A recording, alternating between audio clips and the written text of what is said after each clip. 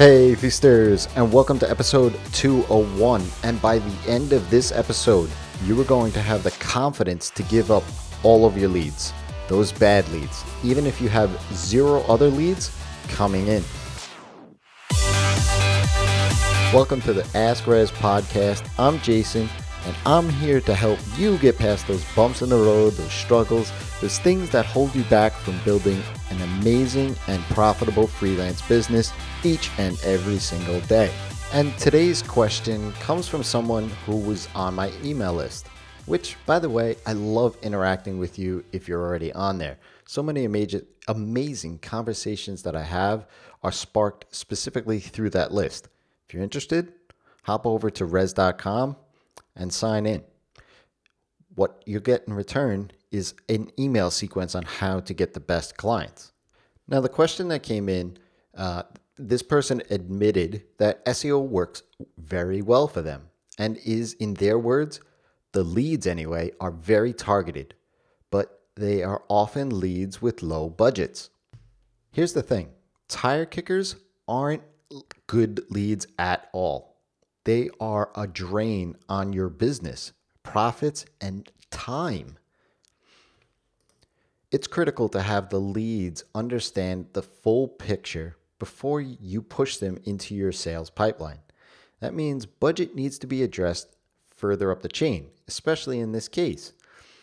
Look, the question says it right there, right? I'm afraid to filter out the tire kickers coming into my business because they are the only leads that I have. But they don't have the budget for me. Assuming that SEO is working for inbound, and this person said it is, and you are collecting names and emails as a request for your services, put a few more fields on that form, budget being one of them.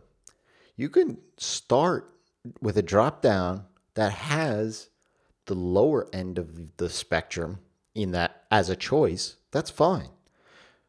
And that's an easy thing to segment that list off of, is when somebody picks one of those lower options, well, pass them along to somebody else. Obviously, the SEO is working for this person. So as the inbound strategy works, the next thing is to optimize your content accordingly to bring in the non-tire kicker leads. Josh Duty, who was on Live in the Feast, and I'll link his episode in the show notes here, does an amazing job in regards to optimization of his content. He talks a lot in the episode on listening and adjusting his content based on the feedback that he gets. Now, you need to plug the leak that is causing the other leads to fall through those cracks.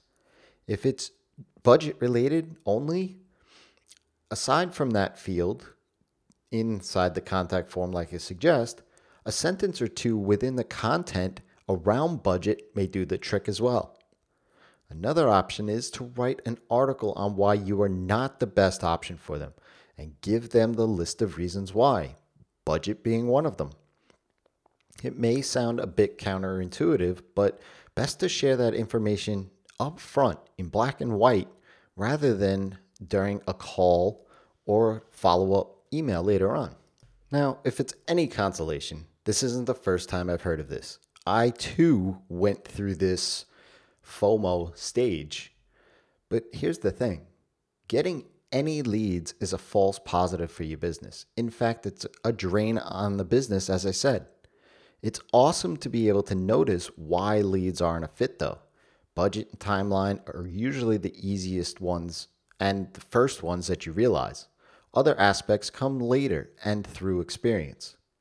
As soon as you realize a lead isn't a fit and it happens again and again, then it's time to plug up that leak and move that criteria up the chain. Get it in front of the lead sooner so that they can disqualify themselves from working with you. They don't want to waste time either. So if you don't take on projects for anything less than $5,000, put that in front of those that only have a budget for $2,000 so that they can then either just adjust their expectations if they really want to work with you or move on to someone else.